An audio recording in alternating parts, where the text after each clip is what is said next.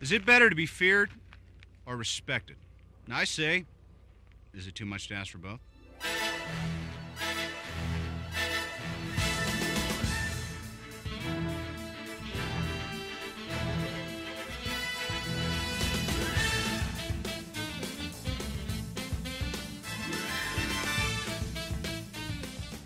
You're listening to Movie Things with Lindsay and Gary. Season 4, Episode 1. We're back. Welcome back. It's been a long time. Good to see you. Who gave you keys to this house? If you're new to the podcast, then we're thrilled that you're joining us. And if you've been with us for some time, welcome back. We can't wait to chat with you. Thanks for coming. I promise I'm a better hostess than him, guys.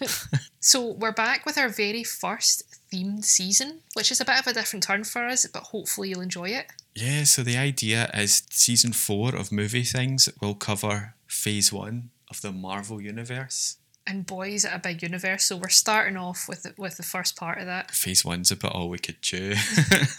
So Phase 1 basically means we're going to cover the first 2 Iron Man films, Incredible Hulk, Thor, Captain America, and the first Avengers movie. That is quite a lineup. So we're going to take it one every 2 weeks. So we'll be dropping a new Marvel movie podcast every second Monday. And in between those full episodes, we're going to be sprinkling in our mini extra things episodes. They're not going to be about Marvel films, they're going to be about other movies that we are excited to chat to you about. Let's get started. 2008's Iron Man. Yep, directed by Jon Favreau, starring Robert Downey Jr., Gwyneth Paltrow, Jeff Bridges, and a whole host of other people too. So hit us with a spoiler alert and then we'll get into the plot of Iron Man. So we are going to be talking about this film in quite a lot of detail, revealing major plot points, character info, and those all-important end credit scenes too. If you haven't seen Iron Man and you want to go and watch it before you join our chat, that's cool.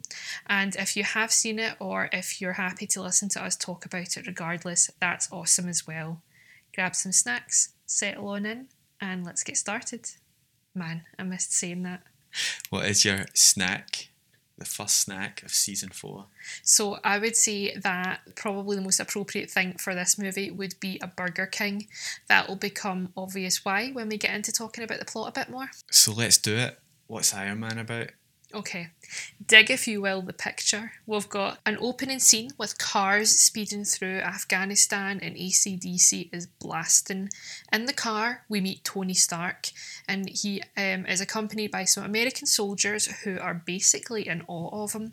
They're escorting him somewhere. We get the feeling right away that this guy is important and famous, though we're not quite sure why just yet. Basically, all these soldiers are just kind of fangirling over him. But what I really enjoy about this scene alone is that there's so many early 2000s hallmarks. So there's a boombox, there's a digital camera that gets busted out, and one of the soldiers says that he wants a picture with Tony for his MySpace page. It'd be pretty sweet to have Tony Stark in your top 9, to be fair. Oh my god, bumping Tom right out of there. And the selfie with Tony Stark is taken with an old school digital camera. Yeah. It's very of its time. It is. It's very cute. We realise after that Tony Stark is a visionary, a genius, and a billionaire CEO of Stark Industries who specialise in weapons and robotics. This guy is flashy, flashy, flashy. Yeah, he's like full brash playboy at the start of this movie. It's tough to pick what's worse between his really dodgy facial hair or the really dodgy sunglasses. That is like, first of all, iconic facial hair. No, I'm not having that. But like you've said, you kind of get the feeling at this point that he's completely irresistible to everybody male and female. Yeah. As you might expect, his plush Malibu pad is buzzing with technology, including his virtual assistant Jarvis and also his physical human assistant Pepper Potts, who's played by Gwyneth Paltrow. But back to the car. The car in front of Tony's one explodes and suddenly there's chaos, there's shooting, everything's a bit woozy and then everything goes black. When Tony comes to, he's lying down with various wires coming out of him, and terrified, he pulls off the bandages to find that he has a piece of machinery inserted right into his chest, and he's quickly told that that's keeping him alive. So he's woke up in a cave with a bit of a mad scientist who's basically hooked him up to a car battery. True, but can I just say how much I appreciate that this guy's got a 3-piece suit on in a cave? They keep up appearances. Exactly. You never know who's going to come round for, Tony for a Stark. cup of tea. As you only get so many opportunities to make a first impression on Tony Stark. So he's been kidnapped? Yeah, and I think this is like the first sort of interesting point of this film, because we're all aware of where the Marvel Universe goes as we go through the next sort of almost 15 years. And I think it's interesting that in this movie, your bad guys are way more like the bad guys of the time. So it's more like a kind of Taliban setup than a Thanos clicking his fingers idea when we go right back to the start of these films. Yeah, there's not as much science fiction in this one, and it's a lot more, I guess, a lot more realistic. So these guys want him to build a missile. He's out in the desert showing a prototype of a new super destructive rocket. And the idea is that if they leave him in a cave with some machinery, he'll be able to build that for the bad guys. It's really naive to think that he wouldn't try something to get himself out of captivity. Yeah. They're very trusting. Well, what follows is basically a montage, and you know how much I love a montage, but of Tony building various parts inside this cave that's just deep in the mountains, and no one can get to him, so he's basically got no choice but to follow these demands, right? Well, his captors think that he is building this missile that they've commissioned him to do, whereas actually he's building something else. It turns out that it's the first version of what will become the Iron Man suit. Yeah, the suit he builds in the cave is very bulky and a bit tinny looking. I guess a kind of cross between like the Michelin Man and the Man in the Iron Mask. Yeah. I was terrified of the Man in the Iron Mask when I was a kid, but yeah, he basically comes out covered in tin but with some pretty decent ammunition.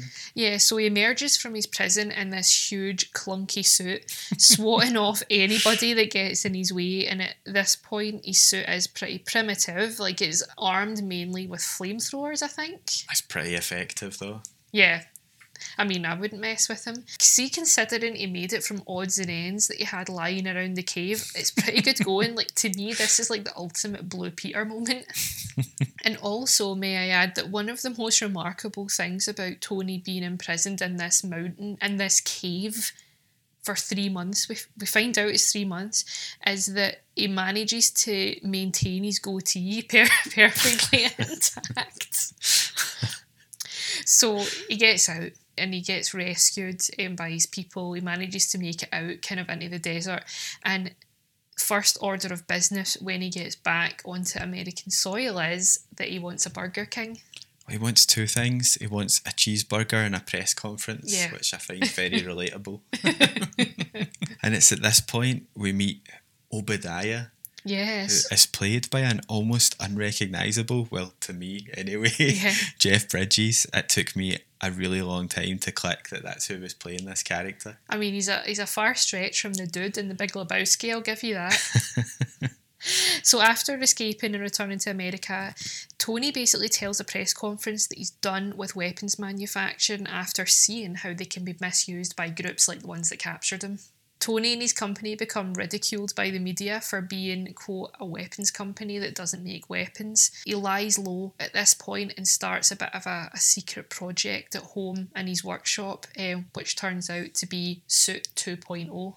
There's a lot of good moments in this film, but I have to say the next scenes are my favourite ones in the whole movie. In the whole movie? Yeah. So these are the scenes where Tony is building, testing, and kind of vlogging his journey when he's making this suit. Then he takes it out for its first proper flight, like soaring above Santa Monica. And it's just a really cool scene where he's realised, oh my God, I've built this thing and I can fly. Like, it's just a really joyful moment, and like a time, I guess, in his character's life where things are just feeling a bit like they've all gone wrong. I have a lot of appreciation for his balls at this point, because I basically am worried to sit on a chair that I built, and he's willing to build a suit and fly. Yeah. That takes a lot of self-confidence. So in contrast to these really joyous scenes with him flying the suit around Santa Monica, we find out that things back at Stark Industries are pretty grim, and his colleague Obadiah has actually been, well, a pretty bad boy. Yeah, so basically, while Tony's been doing his best international playboy impression, unbeknownst to him, his company, Stark Industries, has actually been supplying weapons to both the good guys and the bad guys. What? I know, Obadiah has been making money with some backhanded, under-the-table deals. We're sort of supposed to assume we're made with the best intentions, are actually being used against innocent people and to oppress. Tony was either not really bothered by this because he was too busy doing his like I'm the main dude thing, Yeah. or he's kind of had a change of heart after his kidnapping and genuinely didn't know because he was so busy being a baller. Just so busy being Tony Stark and being on people's MySpace pages. Problem is, this puts him at odds with the board of directors at Stark Industries and particularly the bold Obadiah. Turns out Obadiah actually set up the kidnapping and attempted murder of Tony that kicked off the film. He needs a written warning or something, this guy. I saw young Americans killed by the very weapons I created to defend them and protect them. And I saw that I had become part of a system that is comfortable with zero accountability. Hey, Ben. What happened over there? I had my eyes open. I came to realize that I have more to offer this world than just making things that blow up. And that is why, effective immediately, I am shutting down the weapons manufacturer division of Stark International until such a time as I can decide what the future of this company will be, what direction it should take, one that I'm comfortable with and is consistent with the highest good for this country as well. It's around this time we get the Stan Lee cameo. The Stan Lee cameo in this film is great. This was Stan Lee's favourite, Oh, apparently. really? Yeah, you can kind of see why. Yeah. So there is a red carpet event that's happening, and Tony rocks up, and Stan Lee is on the red carpet with a bevy of blonde bombshells around him. And Tony mistakes him for Hugh Hefner. And Yeah. Stanley doesn't correct him because why would you? Well, he's got the smoking jacket on, he's got the beautiful woman, and Tony kind of walks past and goes, looking good, Hef. And he turns round and it's Stan Lee. So basically, while all this is going on, the company, Stark Industries, is kind of trying to sell it to their investors in the stock market that Tony's had a bit of a meltdown after his traumatic experience.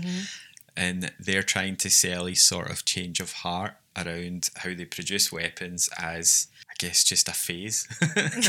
It's just a teenage phase for Tony Stark. And they almost ground him. They basically just tell him to lie low and stay in his house. Pretty much. So I thought this might be a good point to drop a facto. The first of season 4. The first facto of season 4. And you know, the Marvel comic universe must be like dripping with information. So I'm excited to see what has made it into your dossier.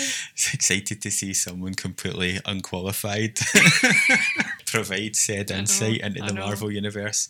So what I thought I would do for this season, something a wee bit different, is I always feel like in these films there's maybe like a wee side character or there's someone who we don't really explore too much, but given that these guys all come from comic books and they come from the world of Stan Lee, there is a lot more to some of these characters than they get in terms of screen time or backstory in the film. So I thought for each film in season 4, I'll pick a wee guy. A wee guy.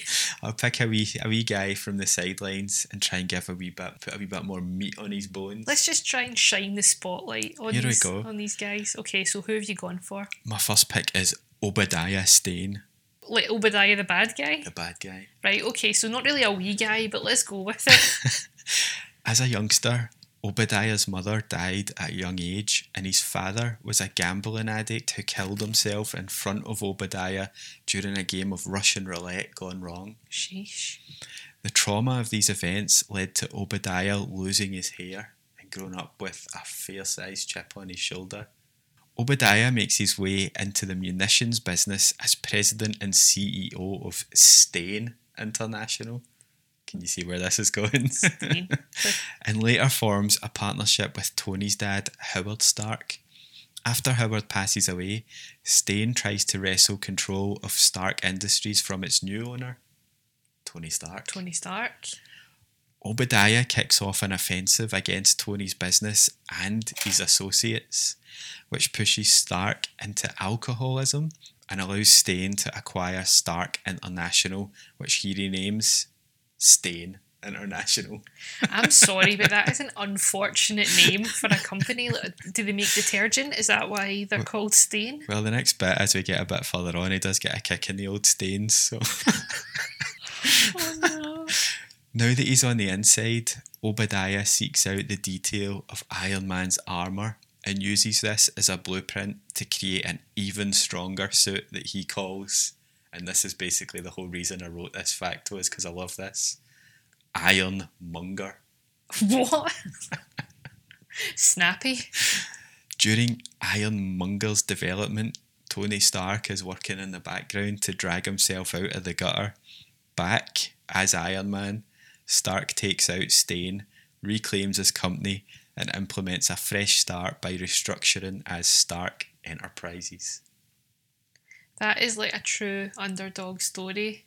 Not so much for Obadiah. Sounds like he doesn't really fare well from it. But that's kind of, I mean, for me, calling your company Stain and then calling your Fugazi Iron Man suit Ironmonger, it's never going to end well for you, is it? I basically just done that whole facto so I could talk about Ironmonger because I think that's super cool.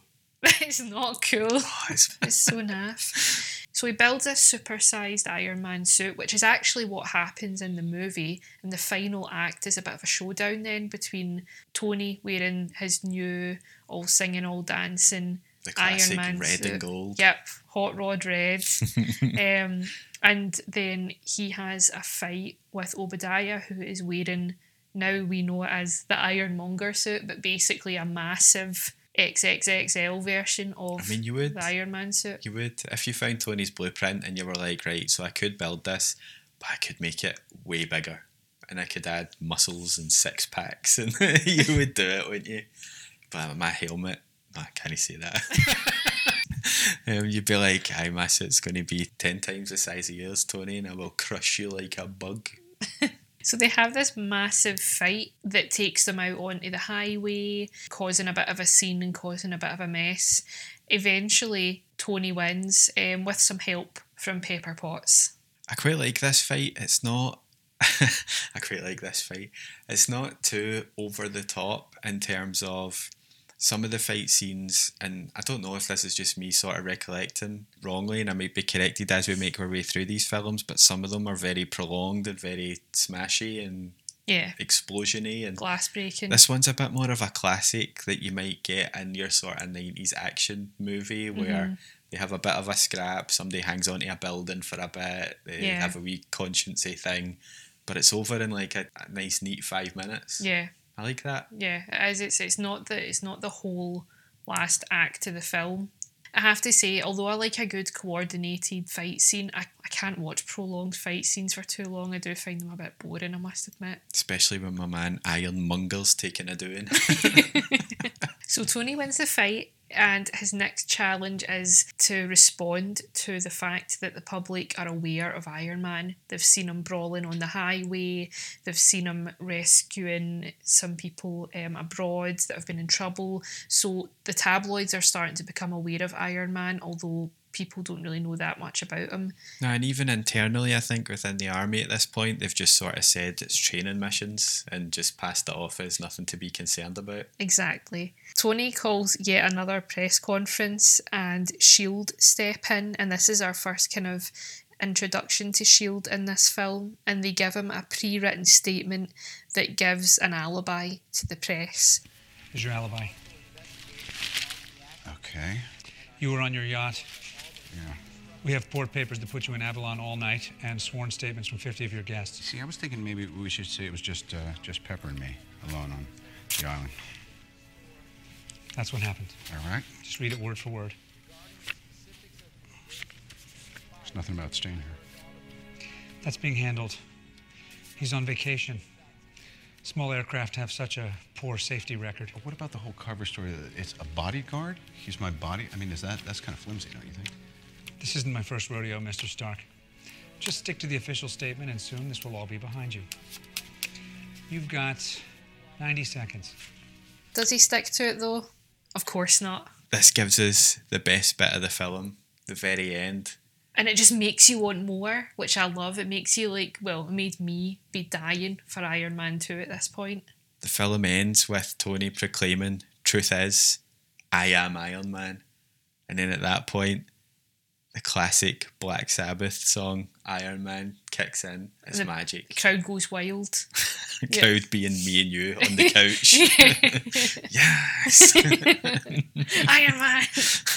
It's surprising though, like the next movie in the Iron Man series, when we come to it, has like this amazing AC/DC soundtrack and everything.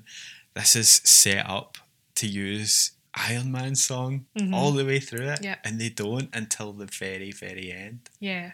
But there's a lot of really good songs in this film though. I'll be honest, I kind of just want Sabbath's Iron Man on a loop for the full 2 hours. And the lesser known version, Ironmonger. Oh, that's a missed opportunity. So, what would you rate Iron Man? Okay, so I think that this film serves as a great backstory or origin story for this character. It's no secret that Iron Man's my favourite Avenger, but I know that there are other films in this franchise where I enjoy his character more, the story more, and the dynamic with just more memorable baddies. So for that reason, I would rate Iron Man from Phase 1 of the Marvel Universe as a 6. It sounds harsh, but really it's not. I really like this film, it's good, but I know that there's better to come. How about you? I'm dead interested in your 6. I thought for sure Iron Man would just be 10s across the board for you every time we touched an Iron Man film, so I'm dead interested in the way you've rated it.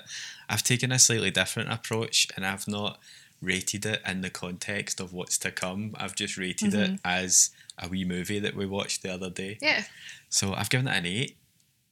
I never thought I'd score an Iron Man film higher than you. I'm shook. Well, we've got more to come, so... I didn't like this when it was released. I just wasn't really that impressed by it. I just wasn't really that bothered by it. Not my cup of tea, I don't think. And what about now that we've revisited it though? I think that's it. I think it holds up really, really well. Yeah. I didn't know anything about the Avengers beyond the very, very basics back when we first saw Iron Man in sort of 2008, 2009, somewhere around then. And this film at the time didn't really do anything to hook me in. I was like a Batman guy rather than comics and Marvel. Those different types of superheroes. But rewatching this now, sort of 12 years and 100 Avengers films later, I really enjoyed it. Yeah. I thought you summed it up really well. As an origin story, it's magic, but I like how, and it seems really daft to say it because it is still a huge film and it's still a Marvel film, but it's quite toned down in comparison to what's to come. So I guess in a way I've said I've not rated it in terms of the universe, but I kind of have in a way because it becomes so overblown with so many characters that it becomes a wee bit hard to follow. This almost feels like a Roots film, in a really bizarre way, because it still obviously cost hundreds of millions of pounds. It's a massive production with a massive budget and huge actors and everything, but it's quite scaled back in comparison to what we're kind of used to in terms of watching a Marvel film today. Well, the fact that the whole thing happens on Earth is probably a good starting point. Exactly. It doesn't bring in different galaxies, different planets, different races from different planets and all that kind of thing. It's quite simple compared to other Marvel films. Going back to what I said kind of even about your villains in this, your two villains are, you have Tony's kidnappers, which is so far removed from a Thanos type character, and then you have almost like a business rival. Yeah. And obviously you have the big fight, you have the suits, but that's sort of tech and kind of in a roundabout way almost believable. Yeah. But it's a business dispute that's at the core of this Iron Man film, and I quite like that. I definitely prefer more kind of comic book style over the top villains, and maybe that's why I don't rate it as highly as I do other Iron Man films. Let's talk about that post-credit scene for a sec before we wrap up. Tony arrives home from his press conference and he has a visitor. Samuel L. Jackson. Nick Fury is in his house to discuss the Avengers Initiative, and that's where it ends. that sort of stuff is really, really interesting because Now we know what all that means. exactly, and at the time I didn't because, like I say, I'm not a huge Avengers fan out with these films. I don't really know, and I didn't know as we moved through them in sort of real time of the films being made and being released really what was coming next. A lot of the time when these films drop hints about a character or someone who's not already in the universe, I don't know who it is. I don't know who they're referring to.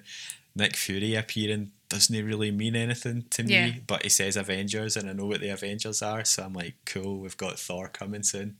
Yeah. Can I just say how excited I am that we're doing this theme season on this universe? I think it's going to be really good. It's just a good opportunity to go back and watch some films that we enjoyed, some films that we maybe didn't enjoy quite as much. Yeah. I'm excited. So we hope that you've enjoyed this first episode of season 4, and we would love it if you could come and let us know what you think of it. Give us some Marvel chat over on social media at Movie Things Pod. And if you drop us a review wherever you're listening, we would appreciate that too. And we'll be back in 2 weeks with Movie 2 in the first phase of the Marvel Cinematic Universe, The Incredible Hulk. AKA Me. On that note, we'll see you in the next episode, guys. Bye.